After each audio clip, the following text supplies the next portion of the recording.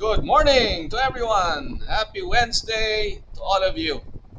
And we take advantage of this beginning of the homily to express our solidarity with all those who suffer around the world, and including those who are still without power or water or roofs, those affected by Odette, without forgetting those who have been affected by COVID.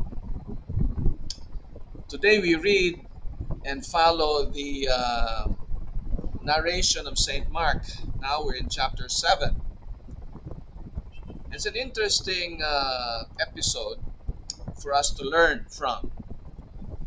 Here we see Jesus calling the people to him, to himself, and said to them, "Listen to me, all of you, and understand. Nothing that goes into a man from outside can make him unclean. It is the things that come out of a man that make him unclean. If anyone has ears to hear, let him listen to this." Well, we should take note, perhaps first of all, of the concern, uh, a very deep concern of the Pharisees and scribes and of Jews in general regarding purity. Not, and this is not just purity from bacteria, because at that time I don't think they didn't knew about these microscopic creatures. It was what you call ritual purity. By certain external actions, they achieve a certain ritual cleanliness, right? So if you remember, Our Lady went to the temple, and presented the child Jesus there, right? Because that was their firstborn son, and that was stipulated by the law that they had to present their firstborn and then redeem him by offering a sacrifice. At the same time, Mary, another stipulation of the law was the need to be purified for mothers who give birth. Wherever there is blood spilled, so to speak, right? Like in childbirth, there is a certain impurification that happens ritualistically, because there's nothing bad in the blood. There's nothing bad in giving birth, right? There's nothing morally bad. No, but ritualistically, they were considered needful of or needing purification. So many times this was accomplished by just washing oneself in a pool. So normally, Jewish homes, they had a small pool where women, because of their um, these monthly cycles, they just because it involves blood, they also had to purify themselves, by going through water. So there's this, and then the washing of the hands before eating.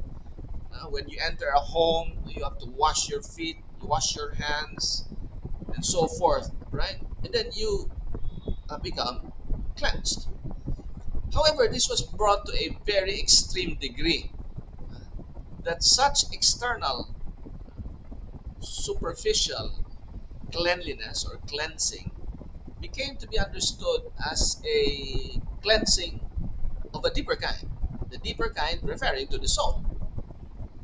So that's why our Lord clarified it. He clarified it saying that nothing that goes into a man from outside can make him unclean. So if a leper touches you, you become unclean, right? But this was only ritualistic, based on something in reality, because I don't know if leprosy was in some way contagious, and you could become a leper as well. So they had to stay far from each other. But what makes a person unclean really, as the Lord says, are, are the things that come out of a man that make him unclean. Very interesting point of the Lord. When he had gone back into the house, the gospel continues, away from the crowd, the disciples questioned him about the parable. He said to them, do you not understand either? Can you not see that whatever goes into a man from outside cannot make him unclean? Unclean in the soul, meaning dirty, sinful, unpleasant to God. No, it's you eat. I don't know, whatever you eat. You don't become a sinner because eating that food or drinking certain liquids do not constitute a sin, and therefore there is no need. I mean, a person is not uh, or is not does not need cleansing. Can you not see that whatever goes into a man from outside cannot make him unclean?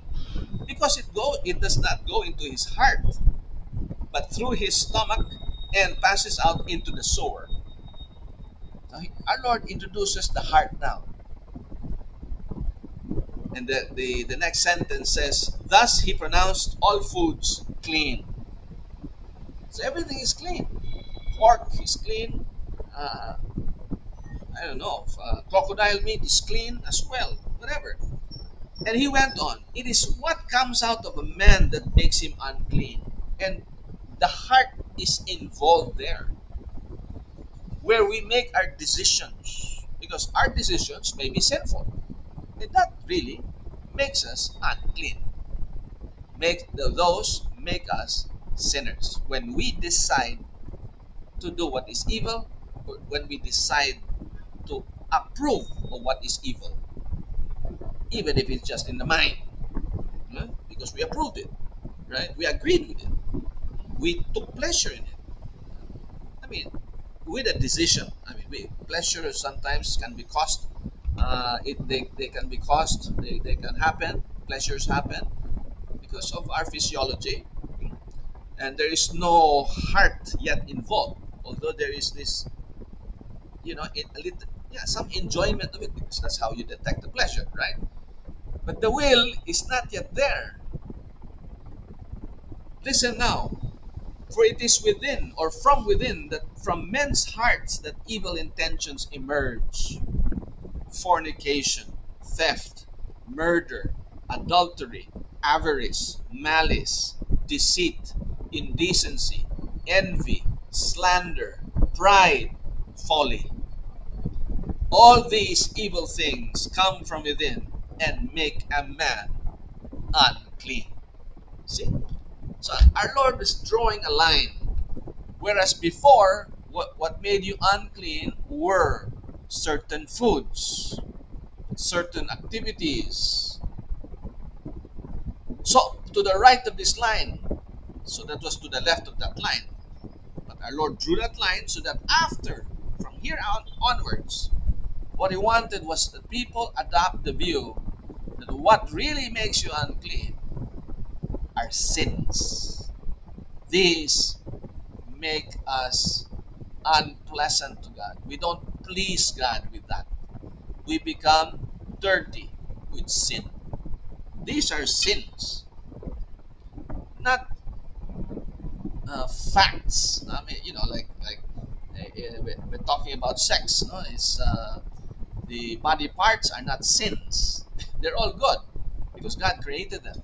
It's how you use them, how you decide to use them that could make you unclean. That's why our Lord had included in His enumeration fornication, adultery, which is the misuse of our sexual powers.